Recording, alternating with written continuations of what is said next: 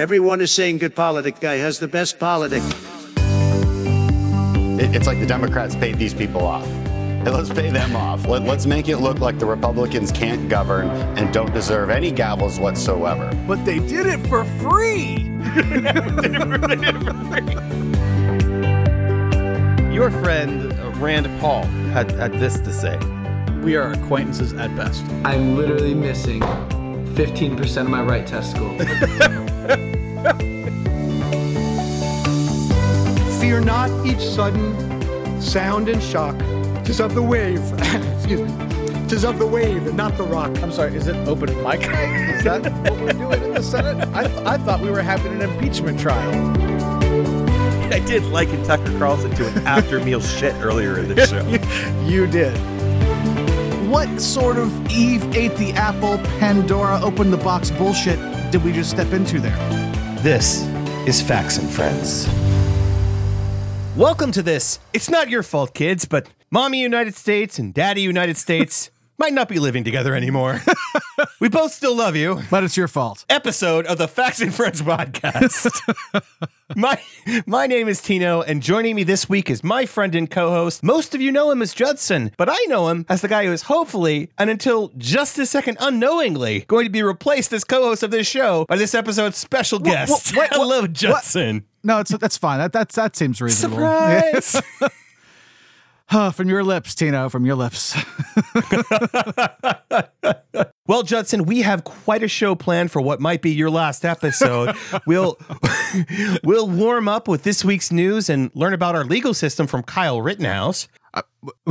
From who? You heard me. I recognize the name, but I don't understand it in the context, I guess. You're not going to understand it after the piece either.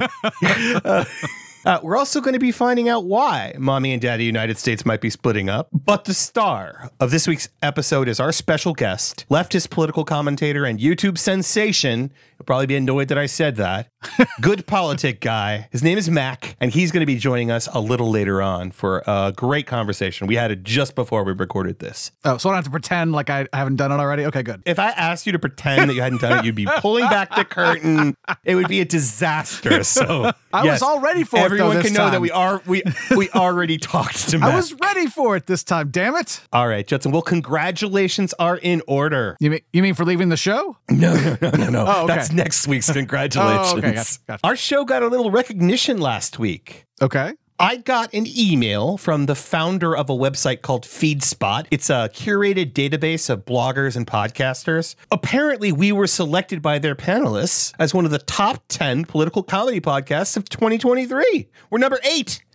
Wow. How about that? Surprising. Yeah, there are at least 2 other podcasts that aren't as good as ours. Or worse, I should say. How many are there? Yeah, how many political comedy podcasts are out there, I guess? Well, it's just of 2023. Right. Well, this year. Yeah. Okay. Yeah. I mean, we've done our best work. So yeah, I've already tweeted to the number 7 podcast that we're coming from them. It was a threat, kind of. That's the way to win friends and influence people. Yeah. Isn't it? Okay, let's get to the news. Please. I should probably wish you a happy day of hate. A day of what now? Hate. Oh, hate. Today's the day of hate. It's Saturday. The day of hate. It's my favorite day, though. Why would it be the day of hate? American Nazis are gathering around the country to celebrate their hatred of Jews and other minorities. I see. We watched a video of some of these guys. Orlando. They were in Orlando. Yeah. I don't think I'll ever understand the guy who kind of wakes up in the morning, gets out of bed and thinks, you know what would be a great idea? I'm going to dress up in a Hawaiian shirt and matching shorts. That in and of itself is a bad idea. But then what I'm going to do is go out and yell anti-Semitic slurs at people in cars on the street. Yeah, I'm with you. I don't understand that at all. You're the MAGA whisperer. You can't get into... I think this is far beyond the MAGA whispering here. Yeah. I mean, we're talking about full-on Nazis right now. I mean, this is a little outside of my comfort zone, fortunately. All of our political leaders on both sides of the aisle universally condemned this event. Judson, why don't you read some of those denouncements from our so-called America First patriots from Twitter for us? Can you do that? No, there really aren't any from the right. Oh, well, all right. Well, let me play some of the audio that I captured from them denouncing this on the right. Huh. Well, Interesting. isn't it? Thank goodness Asa J on Twitter was around to give us the truth behind the Day of Hate, Judson. It's a psyop. It's okay. What You want to read this tweet real quick? Day of Hate? There's no proof this has ever existed before. Don't buy into this obvious psyop. They say a group of neo-Nazis from Iowa started this. That's just code for a group of FBI informants. This, on the other hand, does exist in Orwell's 1984, however. Understand? And then it's a wiki link, Hate Week from 1984. About a psyop called Hate Week. Yeah. Increase the hatred of the population for the current enemy of the state. I'm thinking about our conversation with Mac. I just like kind of want to go back and like, how do you deal with that? You don't. You have to outvote them. That person's the exception, but not by a lot. My favorite tweet on the quote-unquote event was this one. I'll let you read a good one since you had to read a bad one. This is Jeff Tiedrick? Yep. Holy fucking shit. How the fuck do you brag about having a day of hate when your whole fucking party is just a perpetual 24/7 fuck tangle of nonstop hate? Fuck tangle has to be my new favorite word, I think. It's the best kind of tangle. It's a bit like them asking when White History Month is, right? It's always White History Month or Day of Hate for those guys. Yeah. Well, I'm sure their Lord and Savior, a brown-skinned Jew, would approve. They've probably retconned that, I feel like. He's not actually... Oh, they totally have. I've seen the illustrations. I've seen the crucifixes. Their Jesus is super white. And Christian. He was the first Christian, obviously, not Jewish. That's crazy talk. Let's move on. At the risk of inadvertently summoning Ricky Schroeder's testicles to this show... Oh, dear. I wanted to touch on this little gem from wrongly exonerated murder and graduate of the Alex Murdaugh School of Stage Crying. It's Kyle Rittenhouse. Wow, that's quite the intro. Rittenhouse was a guest on the Throwing Stones from Glass Houses podcast with Don Jr. this past week. Our favorite podcast. I don't think that's what it's really called, but that's what we call it. Yeah. I think it's called Triggered or something like that, something stupid like that. It's not Cocaine Bear? I've been hearing a lot about Cocaine Bear. I thought for sure. That's a movie. It's a documentary. Oh. But from the looks of the promotional photos I saw about this podcast appearance by Rittenhouse, double murder must pay really well. Like Rittenhouse is living the life. He's put on a few pounds, and I'm not fat shaming. There are way worse qualities about Rittenhouse than being a chubby little loser. I mainly wanted another opportunity to call him a murderer. That's He's not a convicted murderer. He's not. But he'll always be a murderer in my heart. That's right. And you probably guessed this, Judson. Nothing all that interesting or important came from their conversation on the in the podcast. That is what I would have bet on had you asked me ahead of time. But there was this baffling moment. It's a bit of legal theory from Kyle Rittenhouse. It was scary. I was up against these George Soros-funded prosecutors. Was that what was going on? Were these guys getting some sort of, back-end donations? And I mean, the media, obviously, and everyone else going after it, but... I guarantee it. Yeah. I don't know for sure. I don't know for 100% fact. Yeah. But I guarantee. I'm sure of it.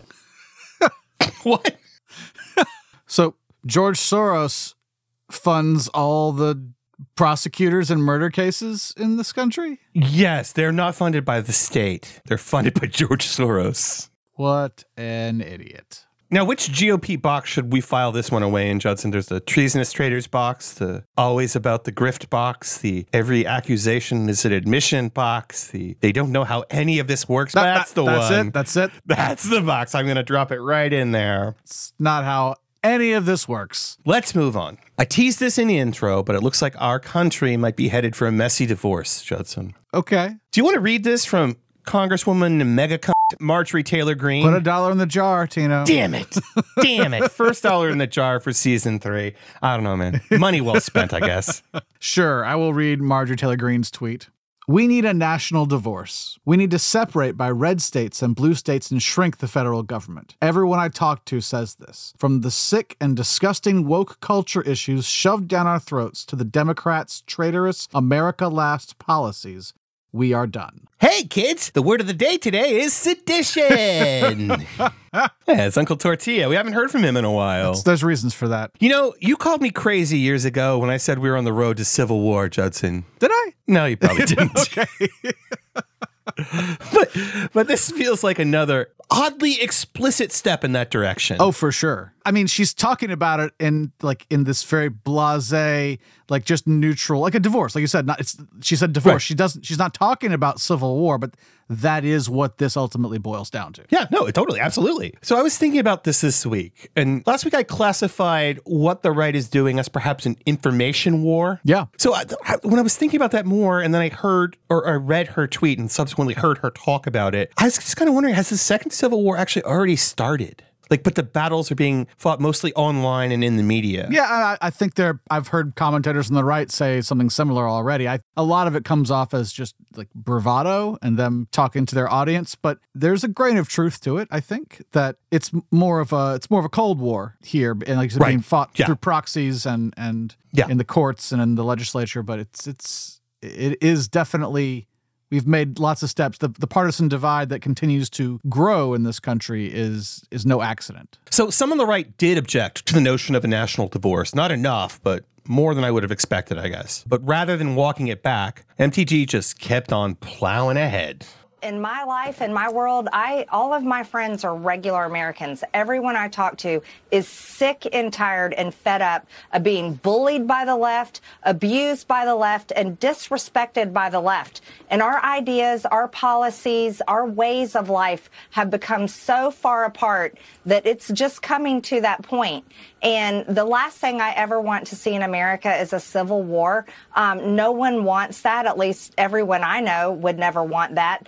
But it's going that direction, and we have to do something about it. We're also a nation, a crumbling nation. We're a nation in distress. Our government is in complete failure. Over $34 trillion. We are on the verge of default, and we have to do something about that. But that was the right and the left that did that to the American people on their own. But the Democrats never stop pushing their policies, their ideas, and their culture on Republicans and the right. And we are so sick and tired of it. We are tired of our children being taught ideas and ideologies in school that we do not want our children taught, like gender lies. We do not want our children having their gender changed or transitioned. We can't even have women's sports and privacy in our bathrooms, and women in prison can't even have spaces. ESG, environmental social governance, has completely taken over corporations, and this is a huge policy pressed on private businesses through the government from Democrats. If you're a white male today in the financial industry, you can forget it. You're a dinosaur. You're going extinct.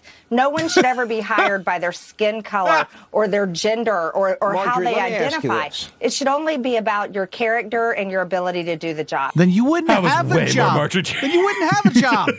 I was way more Marjorie Taylor Greene than anyone ever wanted. Oh my God, there's so many things. Yeah, I know. I'm going to need to make copies of that clip because I think it might be filed in all of the right-wing boxes I listed earlier. What is Democrat culture? I have no idea. We are, if anything, our cultures are regional, right, and ethnic, obviously, and family history. But Democrat culture, that's an absurd even concept. What really all comes down to her being mad that we're making them not be mean to gay people and trans people as much as they were in the past. That's it. They're mad that they have to not be quite as mean to people they don't like as they once were. And let's be clear, like, this is just the latest crowd that they don't want to be mean to. Before it was black people. Sure. I mean, they'll get back to black people as soon as they fix this whole trans thing, I think.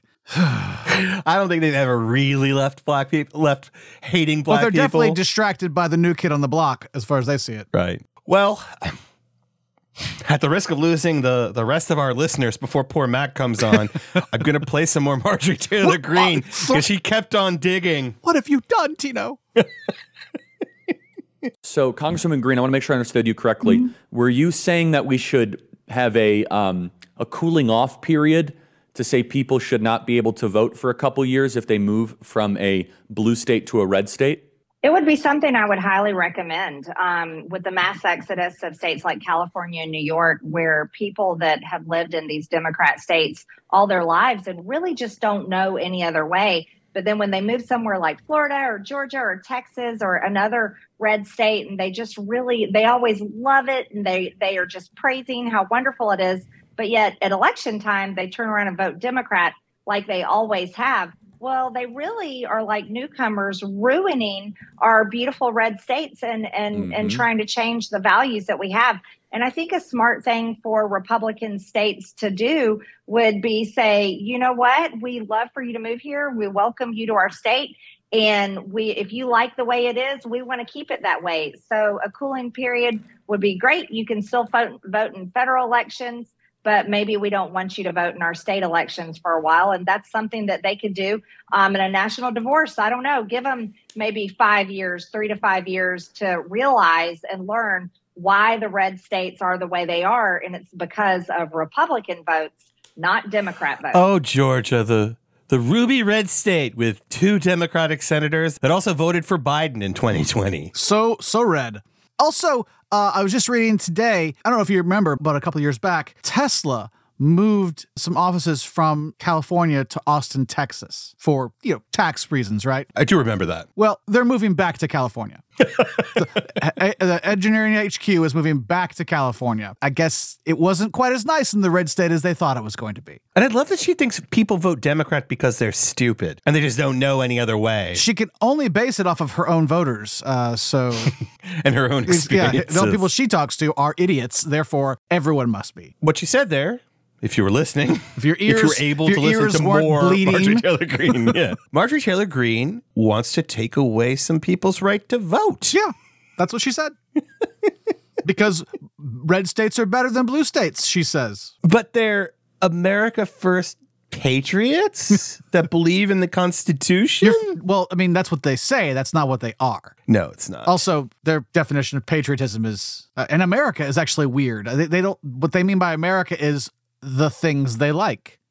Just like wokeism are the things they don't like. Right, yeah. Their definition of America, when they say America First, they're not talking about the country, the United States of America. They're talking about this white Christian idea. Yeah. Right. And when they say freedom, they're not talking about freedom for all. They're talking about freedom for the people that think like they do and believe what they believe. Yeah, I mean, it's libertarianism. It's we want to be free to do what we want to do. We could give a shit what you get to do. I think a true libertarian thinks that everyone should be able to do whatever the fuck they want. Right, but that's not what there should be almost no are. regulation. Yeah. But most people who are actually identify as libertarian are the other thing I said. They're Republicans. Yeah, they're conservatives. Republicans who like weed. Exactly. But she did face some pushback from this well-known rhino. You might as well go to Arlington National Cemetery and go over to the section of the veterans at Gettysburg and spit on their graves.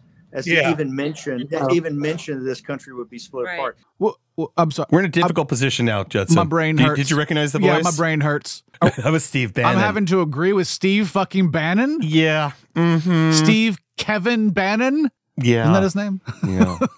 I don't know. I think it's Kevin. Anyway. What? Why are we... Also, why is this happening to me? Why am I persecuted? Why am I persecuted here? Can you imagine like the third world dystopian nightmare that the red states of MAGA would be as their own country? Yeah, I can actually. It would be a fucking train wreck. Oh my God. It would be a third world country. Yeah. I mean, I don't know that the other half would be much better, just given the difficulty in separating. I mean, first of all, you can't unwind the financials of 50 fucking entities like that. It's just not going to happen. Everything's too interconnected. The entire concept is absurd. I mean, you think Brexit is a nightmare? Fuck you, every single... Yes. I mean, it would be that times 50. Exponentially worse. Well, anyway, when we do divorce, I've got dibs on custody of Timothy Chalamet, okay? Just saying. I'll allow it. Thanks. We will be right back with a great conversation with the good politic guy himself, Mac.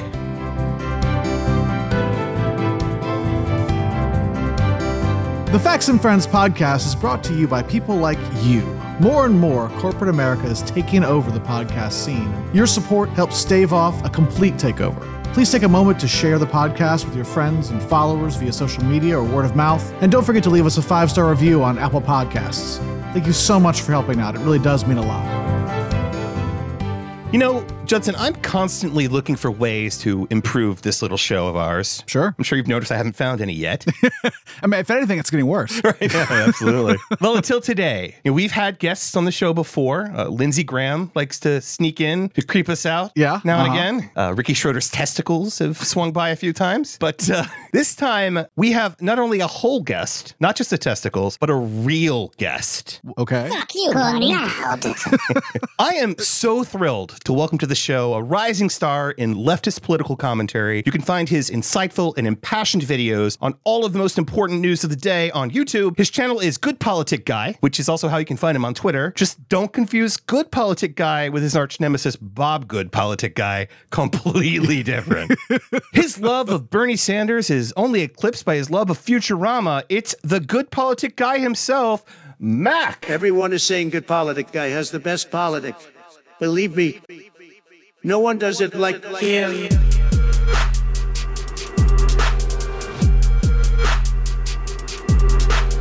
Believe me, everyone is saying.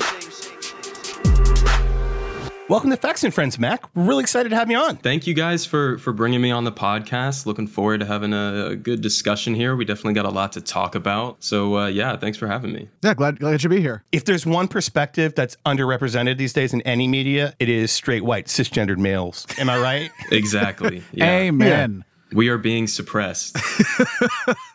Actually, Mac, you do represent a perspective that we don't usually have on this show, at least, and that's Gen Z. Well, I'm like a year or two away from being Gen Z myself, but Mac, you're the real deal. Yeah. You're Gen M, Tino. It's Methuselah. That's the generation you are.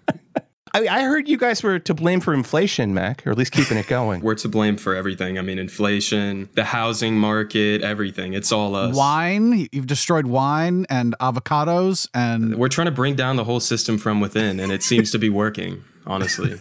I've heard that Republicans don't even want you guys to be able to vote. Well, too bad, because we're coming, and we're coming hard. That will not get taken out of context later.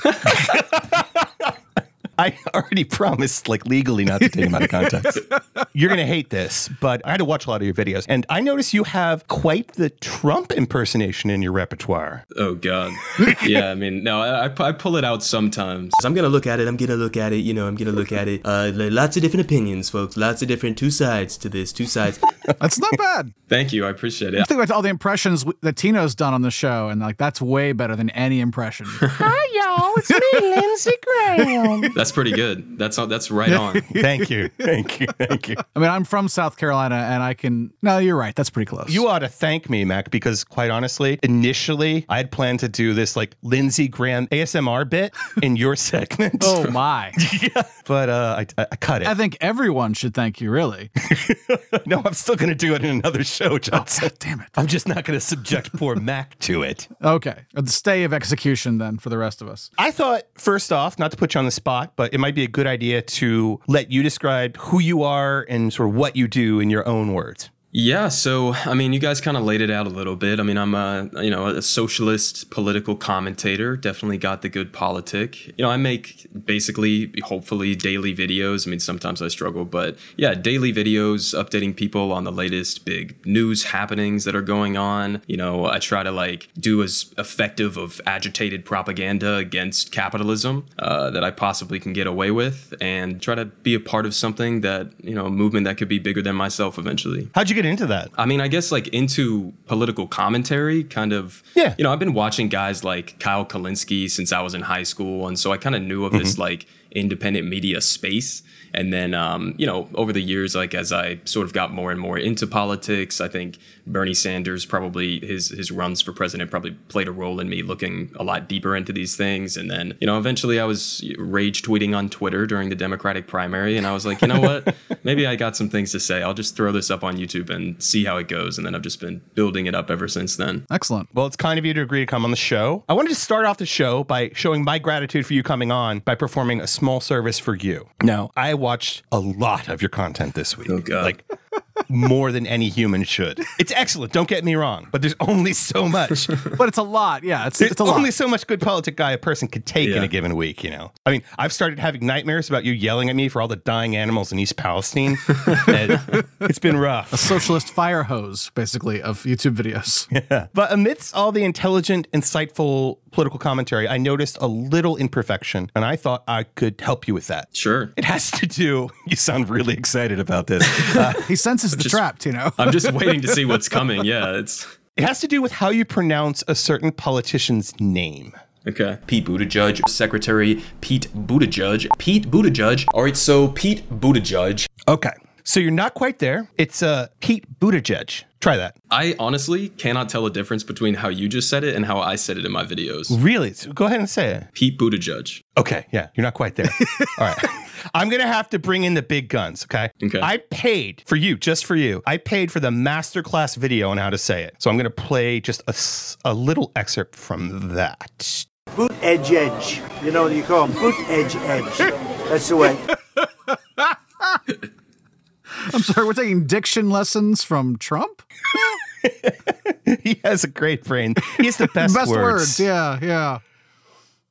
So now give it a try. So it's boot edge. Boot edge. Oh, wow. We even got the Trump impression. That is a slam dunk. That is a home run You're right right. there. No, I should have realized that earlier. I watched that video in one of the segments I was doing on East Palestine, and I tried doing it in the moment, but I don't know if I could replicate Trump. I don't think anyone should, so that's okay. All right, so we're going to dig into some big questions about leftism versus liberalism, neoliberalism, and mainstream media versus independent media in a minute. But I thought it might be helpful for our audience and fun for us to get to know you by way of a little icebreaker game. Okay. Yeah, that sounds good. It's super simple. I'm going to name a person, entity, or concept, and you give us just one sentence or less, could be just a couple words, that sort of like expresses your opinion about it or them. We'll do a warm-up. Judson, The Shawshank Redemption. America's favorite movie. Fuck yourself. That would be Shrek 2. All right, you good? Yeah, I'm ready. All right. Katie Porter.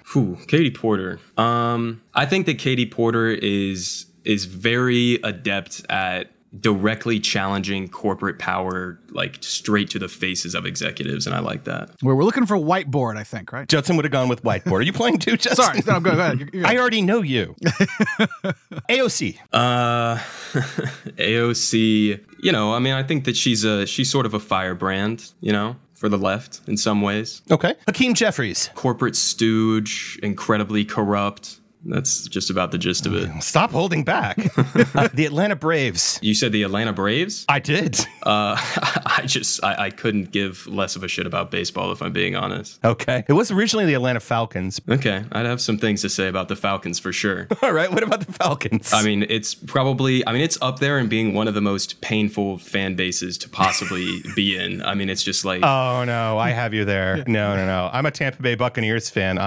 What do you mean? You guys just won the Super Bowl a couple years ago. Yeah, we won the Super Bowl, but it was with Tom fucking Brady. He hates Tom Brady. Well, yeah, I despise Tom Brady. I mean, I do too. Don't get me wrong. He stole our Super Bowl from us, so. That was a colossal failure. I think they were working it. That has to keep you up at night. No, I've blocked it out of my memory at this point. It's like trauma. Bernie Sanders.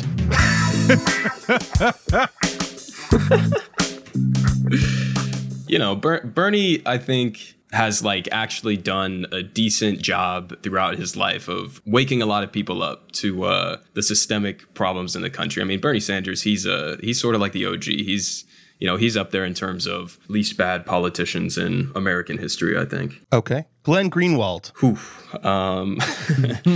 Yeah, that's tough. I mean, he's definitely done some great reporting throughout his career. Definitely had some hot takes in the last couple of years. I think during COVID sort of maybe lost his mind a little bit. Yeah. But, he's definitely a mixed bag. I'll say that. Vaccinations. Well, I'm double vaxxed. So, I never got my boosters or any follow up like that. I kind of gave up on the process. But I mean, I think people should get vaccinated. Pineapple on pizza. Terrible. Bullshit.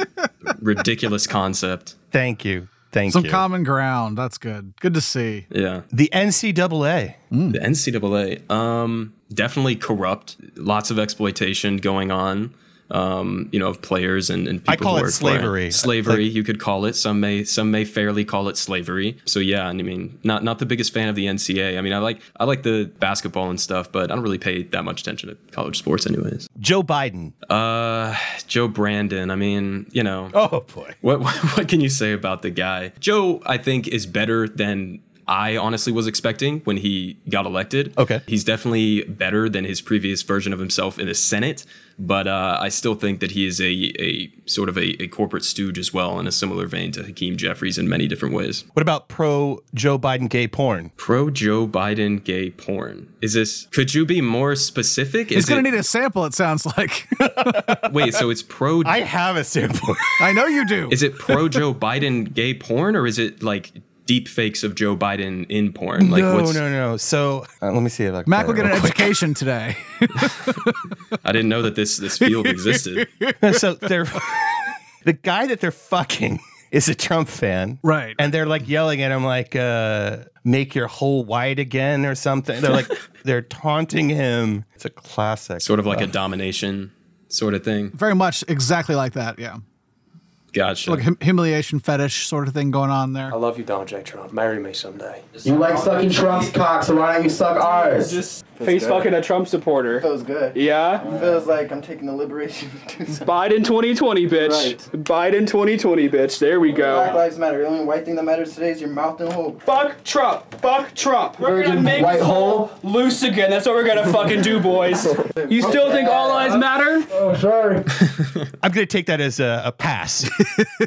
Yeah, that's. I mean, it's not my flavor, but respect to everybody out there enjoying that. Yeah, we don't shame kinks here, so that's good. And then finally, last take. Oh my God. Oh my. So you might need a reference there. You don't recognize Madison Cawthorn? Oh, that's the video from that Madison Cawthorn one that got leaked? Yeah. Oh my Yeah, God. No, I'm disappointed in myself that I didn't recognize that off the bat. Yeah, no, that was a crazy episode. That was a crazy episode of American politics. Yeah, that sure was. It's sort of like they went after him and tried to Oh yeah, that was internal sabotage gay there. shame him. Yeah. Oh, 100%. Let's take a quick break before we get into the really serious stuff. We'll be right back. Hey FNFers, Judson here. Tino and I are always looking to interact more with our fantastic audience. If you have questions, ideas, complaints, or just need a friend, you can reach out to us at factsandfriends@gmail.com. That's facts, the letter N, friends @gmail. And if you want to make a more intimate connection, I'm on Twitter at thefaultinmyarse. Again, the fault, the letter N, my arse. And you can find Tino at Uncle Tortilla. We can't wait to hear from you. All right, so I think we've laid the foundation. Anything we need to follow up on from that list? I mean, there's plenty there. There's a lot to go off there. I think we learned a lot. So let's dig into the more weighty issues. Let's start by looking at leftism versus liberalism. Now, we're not playing the game anymore. We're actually going to have hopefully a thoughtful conversation. Judson and I are liberals. You're a leftist, a socialist. I think I have a leftist bent. You and I talked about that a little bit before we came on the air. What are some of the biggest differences you see between liberals and leftists? Yeah, no, it's definitely like a deep conversation. I mean, it's a great question. I think that, in my head, I think the divide there is less so on the sort of like culture war issues and, the social side of it. Right. The differences there really are on foreign policy and economics and political strategy as well. But I'd say that liberals tend to be more sort of like in the vein of wanting to reform capitalism and sort of protect our institutions. And many of them want to, similar to many conservatives as well, want to sort of gut social programs, at least throughout modern history. But, some of them want to expand on the welfare state and things like that. And again, just kind of tweaking the systems as we go. Whereas leftists, I would say, sort of encompasses anarchists to socialists to communists to people who sort of are more in favor of actually deconstructing our systems, our institutions, that believe that, capitalism is fundamentally undemocratic and should also be dismantled and replaced with a more democratic economic framework, and, want to pose more of a direct challenge to whether it's the military industrial complex or corporate power in a much more aggressive way. So I'd say that's sort of like the basic rundown of where I see some of the differences. what would you say frustrates you the most about, your garden variety liberal? I guess there's sort of like two different ways I could answer that. Like the first way would be that it's frustrating just as a person, knowing that we live in the wealthiest country in the history of humanity, most powerful country in the history of humanity, and we're basically just allowing people to suffer needlessly because we're enforcing austerity measures on working class people and sort of just structuring our economy in a way that just shovels money into the pockets of the wealthiest people in the country, leaving behind millions and millions of people. So many different issues that we could get into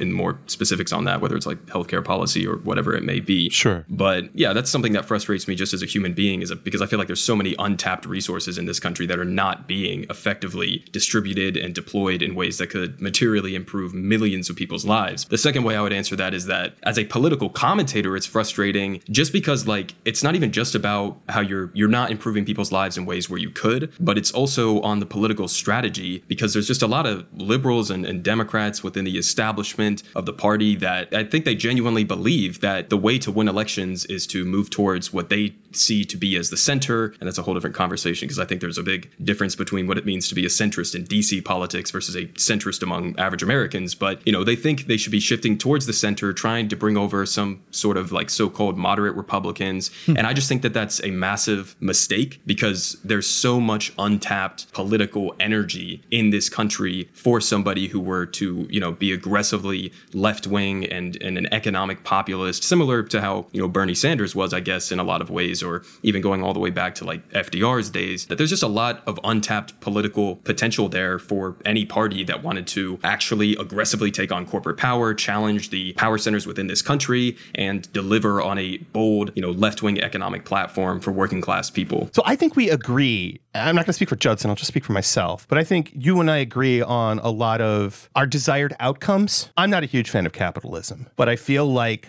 it's part of the current rules of engagement, and we have to engage within the shitty system that we have in order to move further down the road toward more socialism. I know Judson and I are both for single-payer healthcare. I think college should be free. I mean, I'm down with universal basic income. I'm happy. Absolutely, me too. I want a maximum wage. We're down with that, but I think where I sort of diverge is in the here and now, where we're fighting this fight, where we're fighting a fight against dumb that want to become autocrats, make this country a Christian dictatorship. That's the fight that's front and center right now. Yeah. How do you respond to that? Yeah, I mean, my response would be that I think that strategy is faulty. I don't think that that's the best strategy towards actually combating the rise of far-right, Christian nationalism or fascism or whatever you want to call it. I just, I would argue this is a good example would be from the 2016 election, for example, where you have the rise of a far-right fake populist like Donald Trump, who postures as though he's going to save the working class and I'm going to bring all of these jobs back and look at the mistakes of NAFTA and PNTR and the wars in Iraq and Afghanistan, and is critiquing things that are absolutely worthy of critiquing and speaking in a way that some Americans who have been left behind by the neoliberal era, speaking to those struggles. Obviously, he wasn't going to follow through on any of it, right? But there's a reason why he was able to tap into that energy and why Hillary Clinton lost to him. And it's because she was a representative of sort of the status quo, pushing for some of the same sort of framework neoliberal policies as Bill Clinton had before and as Obama had before. And people were just kind of we're done with this. We need fundamental structural change. So, if the argument is basically that we need to focus on defeating the fascists first before we get our sort of wish list items or whatever it may be, if that's the strategy that we're going with, then I don't think that's going to work. Because far-right fake populism, as fake as it might be, is going to outweigh sort of the neoliberal, corporatist, milquetoast centrist positioning. That's not going to be an effective counter to that. And I think the most effective counter to that is being, the boldest left-wing economic populist that we can be. And, there seems to be this weird split between liberals and leftists where we'll have a policy, let's just take Medicare for all, like you guys just brought up, single-payer health insurance program, right? That's not even socialism. We're just talking about socializing health insurance, right? Sure. Yeah. But, people will say oh, well, yeah, I agree with that policy, but how are we going to get it done right now? And it's well, obviously we can't get it done. the main driving reason for that is because, we have a vast majority of our elected representatives who are essentially in the pocket of a lot of those health insurance companies. And so you need a movement to confront that corporate power in order to actually build an alternative that is going to be viable against the rise of right-wing populism. And so if you deliver on things like that, if you aggressively challenge corporate power and even some members of your own party that are in the pocket of corporate power, then, following through on that kind of an agenda and actually materially improving people's lives in dramatic ways and showing that you are willing to confront the status quo, that's going to be the most effective counter. I'm curious, why did Biden win then if the faux populist has more power to tap into that political energy in the country? Yeah, a couple of things. Number one, I think that Trump was obviously hurt by the COVID and the economic turmoil at the time, and there were a lot of factors that I think played into that as well. But you're right. There also was a sense of like a lot of people just were tired of the chaos, wanted to return to normalcy. But I think that the point I'm making is broader than any given election cycle. I'm sort of referencing the broader trend in the country that you were talking about at the beginning, where it's like, you can push back the tide a little bit with somebody like Joe Biden as sort of a placeholder and let's go back to brunch sort of mindset or something like that. But what's coming down the lane for us right now? We have Donald Trump running again. He's got a decent shot of winning in 2024. If he doesn't, then you got Ron DeSantis in the wings, and he's probably a more dangerous version of Donald Trump. Absolutely. And he absolutely could win a national election. And so, for sure, it's like Joe Biden is not the solution. He could be a temporary placeholder, but you're not getting to the underlying root causes of why they're being so successful on the right. I just don't see that populism argument as necessarily compelling to me. Certainly there is an element that is true. I just don't see that as like the secret to Donald Trump winning, for example. I think he did tap into some of that, but the people that voted for him under that populist message were going to vote for the Republican candidate regardless of who it was, I think, for the most part. I don't think I necessarily believe that. If you had somebody like, I don't know, like Mitt Romney or Ted Cruz or something like that go up against somebody like Bernie Sanders, I think that Bernie Sanders absolutely would have wiped the floor with him. And same with Donald Trump as well. But we're talking about Ted Cruz or Mitt Romney versus Hillary Clinton in 2016. Yeah, I could have seen that going either way, but, Much like 2016 did, though. Could have gone either way. Yeah, no, it definitely... there's no... And let's not forget that Hillary Clinton won the popular vote. Oh, yeah. And, our system is rigged so that even, the popular choice isn't going to win. The rules are stacked against us in terms of beating the Republicans. I'm all for a stronger, more vocal candidate from the left who will push those populist ideas and actually have teeth behind them. I just don't think that that's the only thing that's missing there, I guess.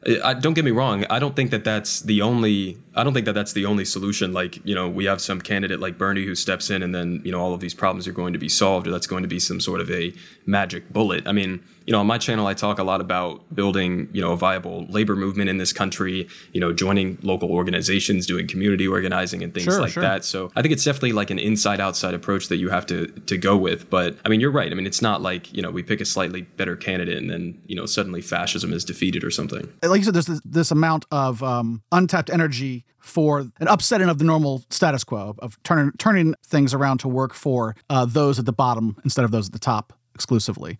And I think that's something you can do. But there was something else you said at the very beginning that I'm blanking on right now that I wanted to circle back to. Damn. Was it about the pro-Biden gay porn? It was not about, surprisingly, it was not about the pro-Biden gay porn. Weird. I did have some follow-ups on that. Go ahead. If you have follow-up, go ahead, because I'm blanking. Oh, on that.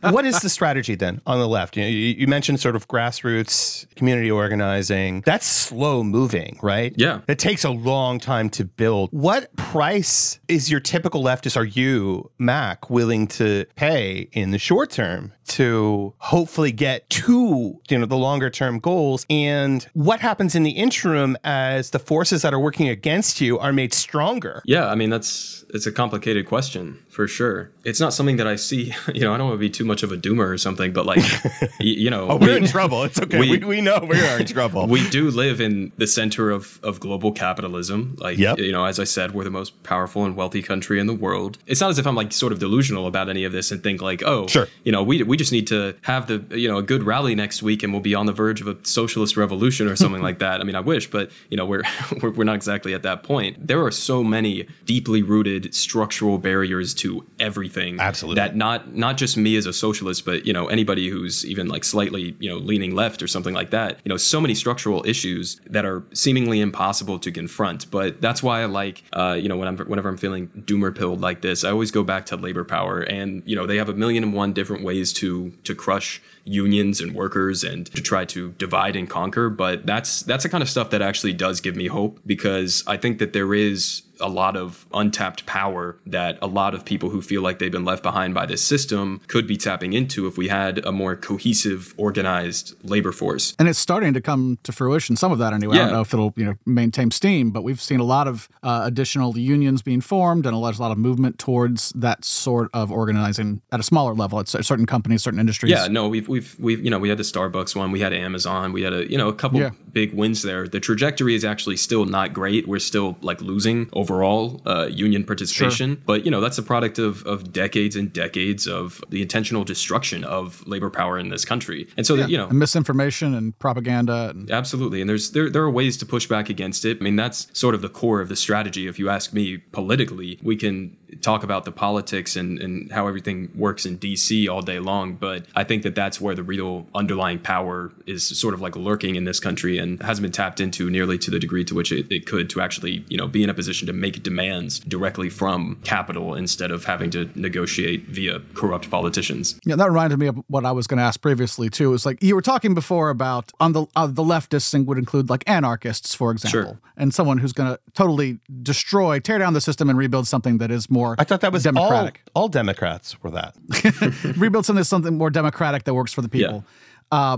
But you can't simply do that, right? I mean, you have to gain power through the system that exists in order to affect those changes. Oh, yeah. I mean, that's all part of the analysis. I mean, again, I'm not unpractical or impractical. I understand the situation that we're in right now. And nobody who, at least I talk to, that identifies as a socialist or a communist or an anarchist or anything like that, believes that, we're going to be on the verge of something tomorrow or next week or something like that. We understand that this is a long game and that you have to do a sort of material analysis of the conditions that you're living under and, adjust your strategy accordingly. I'm not against electoral politics. I'm not against, working within the system in whatever ways that we can in order to affect change even marginally in the right direction. I'm just, my eyes are set on broader goals. Did you vote for Joe Biden? I did vote for Joe Biden, yep. And I hope to get Warnock and Ossoff in there as well, down in Georgia. So nice. There you go. So it sounds like one of the key components to the leftist strategy, at least as you understand it, is focused around tapping into the working class at a grassroots labor level. Yeah. I worry, though, that corporations kind of have that covered, too.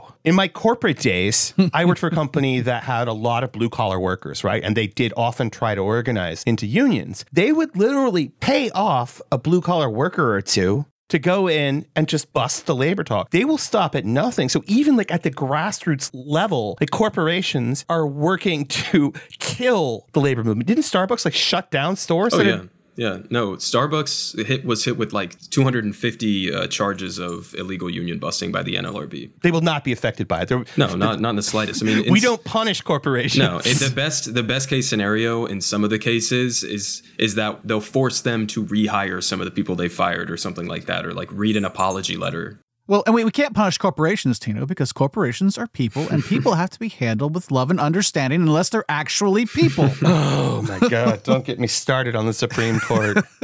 So you're talking to a couple liberals, right? Right. Well, you'd put us in that box. But in talking to you, I mean, I hope what you're hearing is that we're doing the same thing. We're just not necessarily always saying the same things. I'm not a fan of Joe Biden. Yeah. He has a really, really terrible record. Right. Going back to his days as a senator. But would you come out and say, I'm a socialist? The right doesn't understand what that word means. Worse, they think they do, and they do. I've gotten it totally wrong. Right. So, but they've successfully been able to label that, I would say, to a majority of the electorate. They've been able to label that as evil. You're not simply wrong, but just absolutely evil. Yeah, you're right. That's also something that's been going on since, basically, even earlier than World War II. I mean, this is just modern, McCarthyism in 2023. Sure. So it's nothing new. This has always been going on. I think we're actually in a better position now in terms of approval ratings for socialism versus capitalism than probably at any point in American history outside of like back in the days of Eugene Debs or something. That speaks more to how bad capitalism is viewed, though. Exactly. The alternative.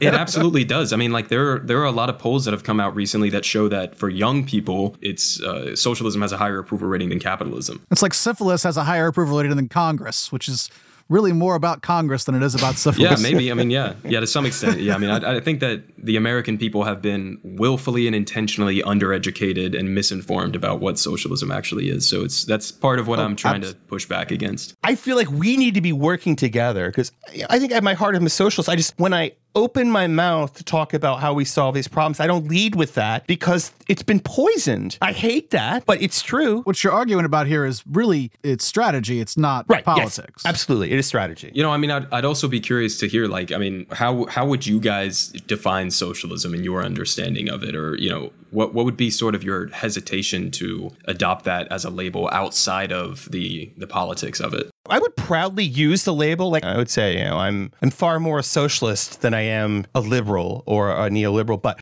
like Judson said earlier, and like I said earlier, I am working within the system to stop the bleeding and work our way down the road. And you don't think that that's an effective strategy. You might be right. Yeah. And I'm not opposed to the label of socialism myself. I don't really apply labels liberal, leftist, socialist to myself. I'm not even a registered Democrat. I lean left hard, but beyond that, I don't really care what you call me, I guess. Yeah. No, that makes sense.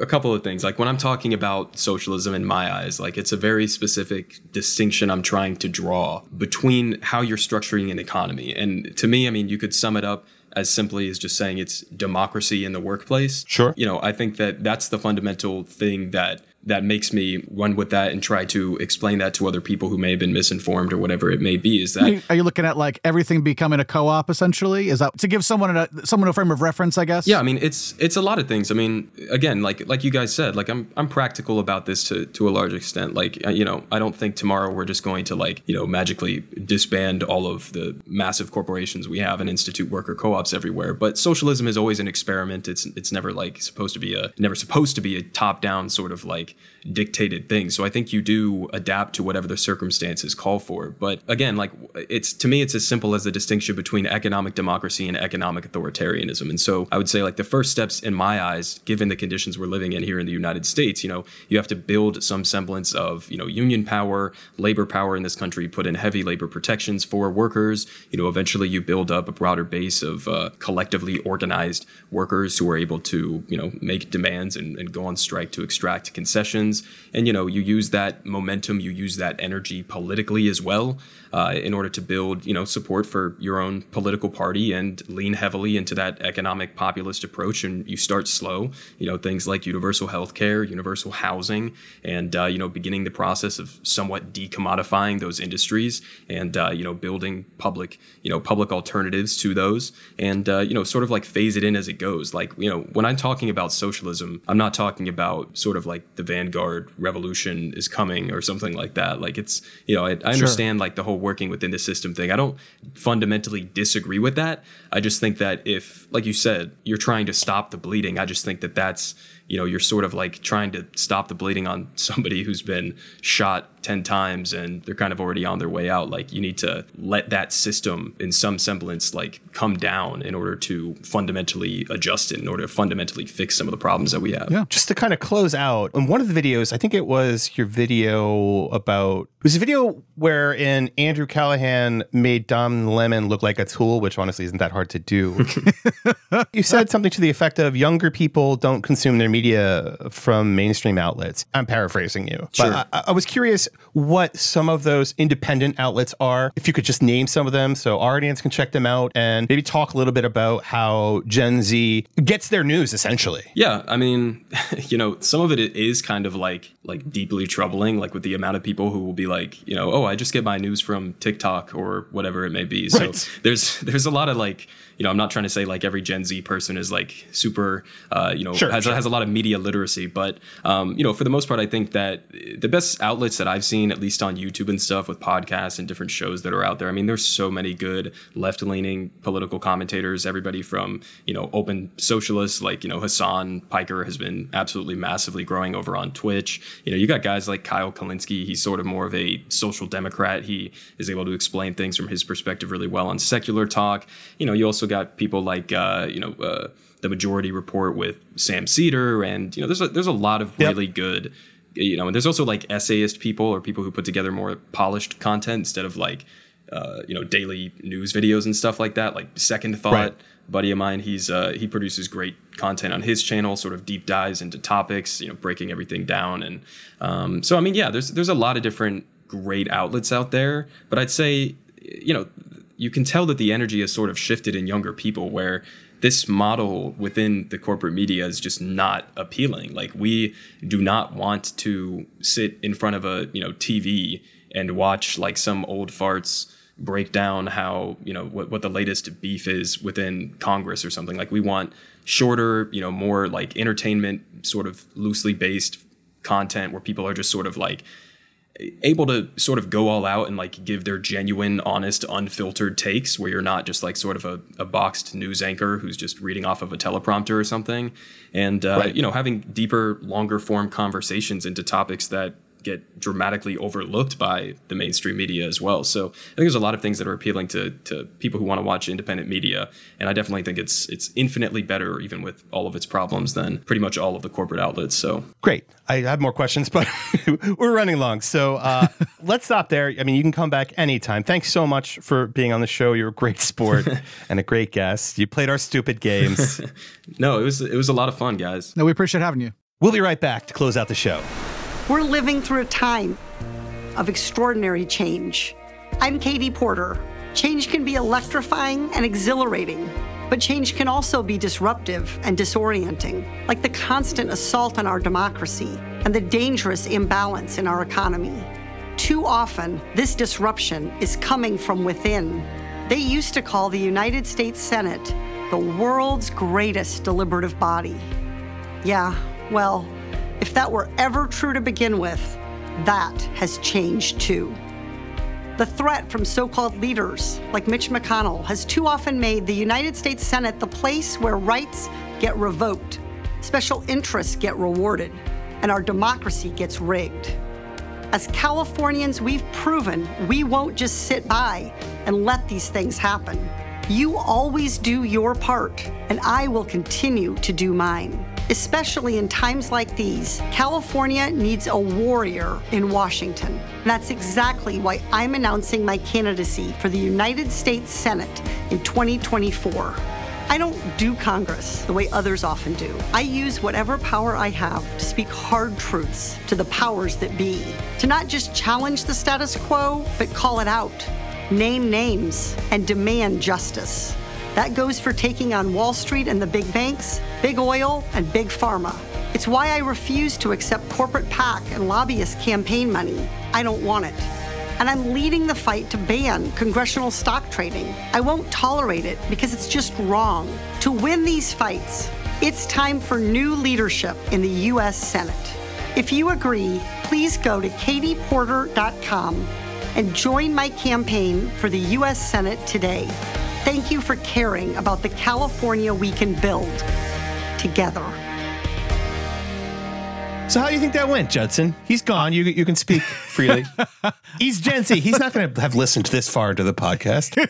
That's true. I thought it went well. He's obviously, smart guy. Super smart guy. Yeah. I think we agree on most topics that we talked about anyway. There's some disagreement there. I think our disagreement is on strategy and maybe priorities. Yeah. I think I mentioned that while we were talking to him, like a little bit about. Yeah, we all want to get to the same place. We just talked about this offline, but like, were we able to, we would enact a socialist system tomorrow if that were an option. It's simply not. The other thing we talked about offline is that he went to the same fucking high school as your wife. That's true. Weird coincidence. That's insane. He's just very much younger than she is and than I am. Not me. He and I are about the same age.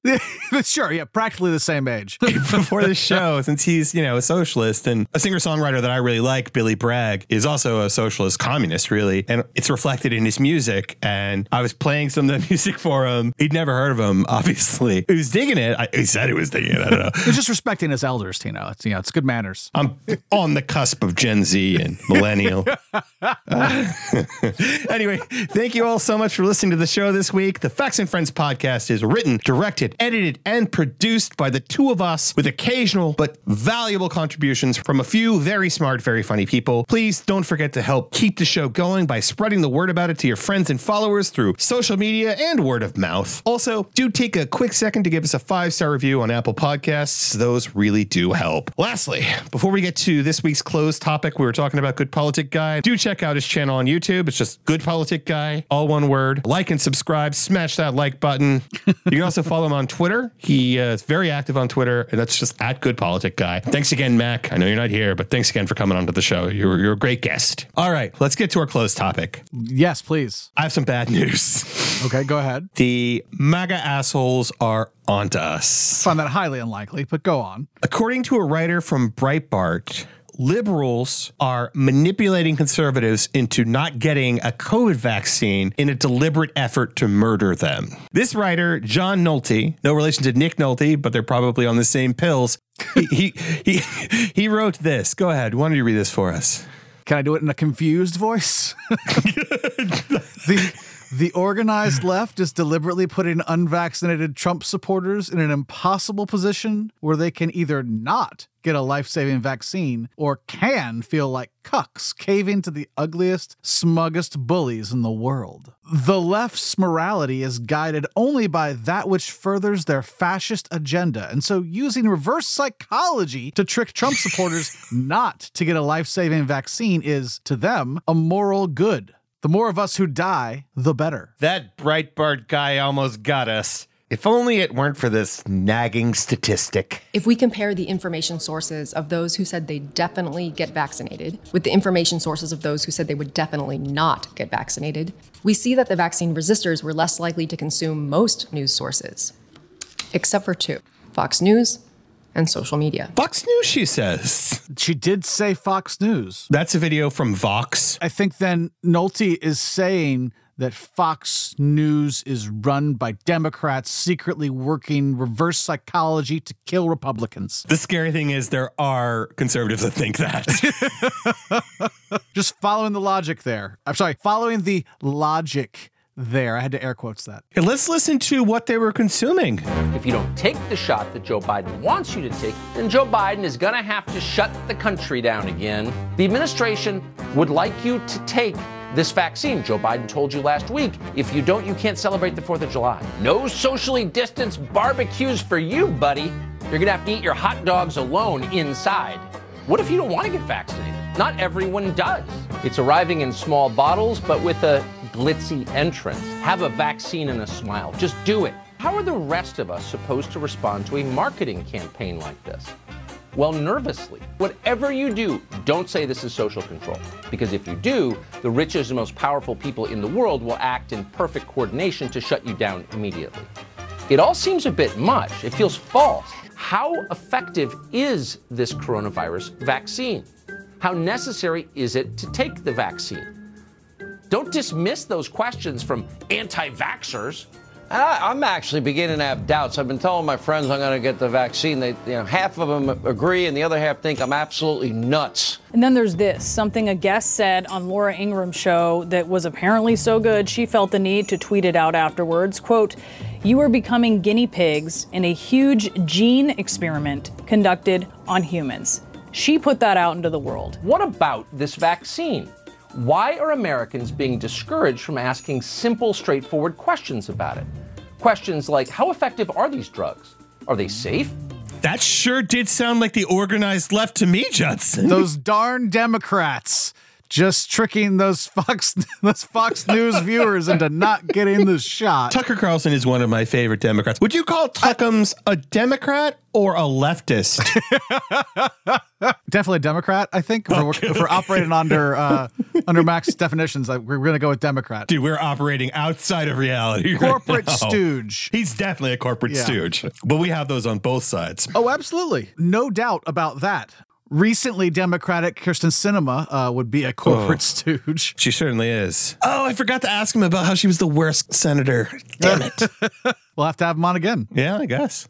And all get depressed about the direction our country is going. It strikes me as interesting how the party who has for years and years and years talked about personal responsibility somehow abdicates all agency for their voters when it comes to the vaccine. Like, they can't make an informed decision themselves. They must be being tricked by the left. That just strikes me as very odd. I'm with you. Okay. That's our show for this week. Thank you again, Mac, for joining us, but a very special thanks to all of you, our listeners. We will see you next week. Take care, everyone.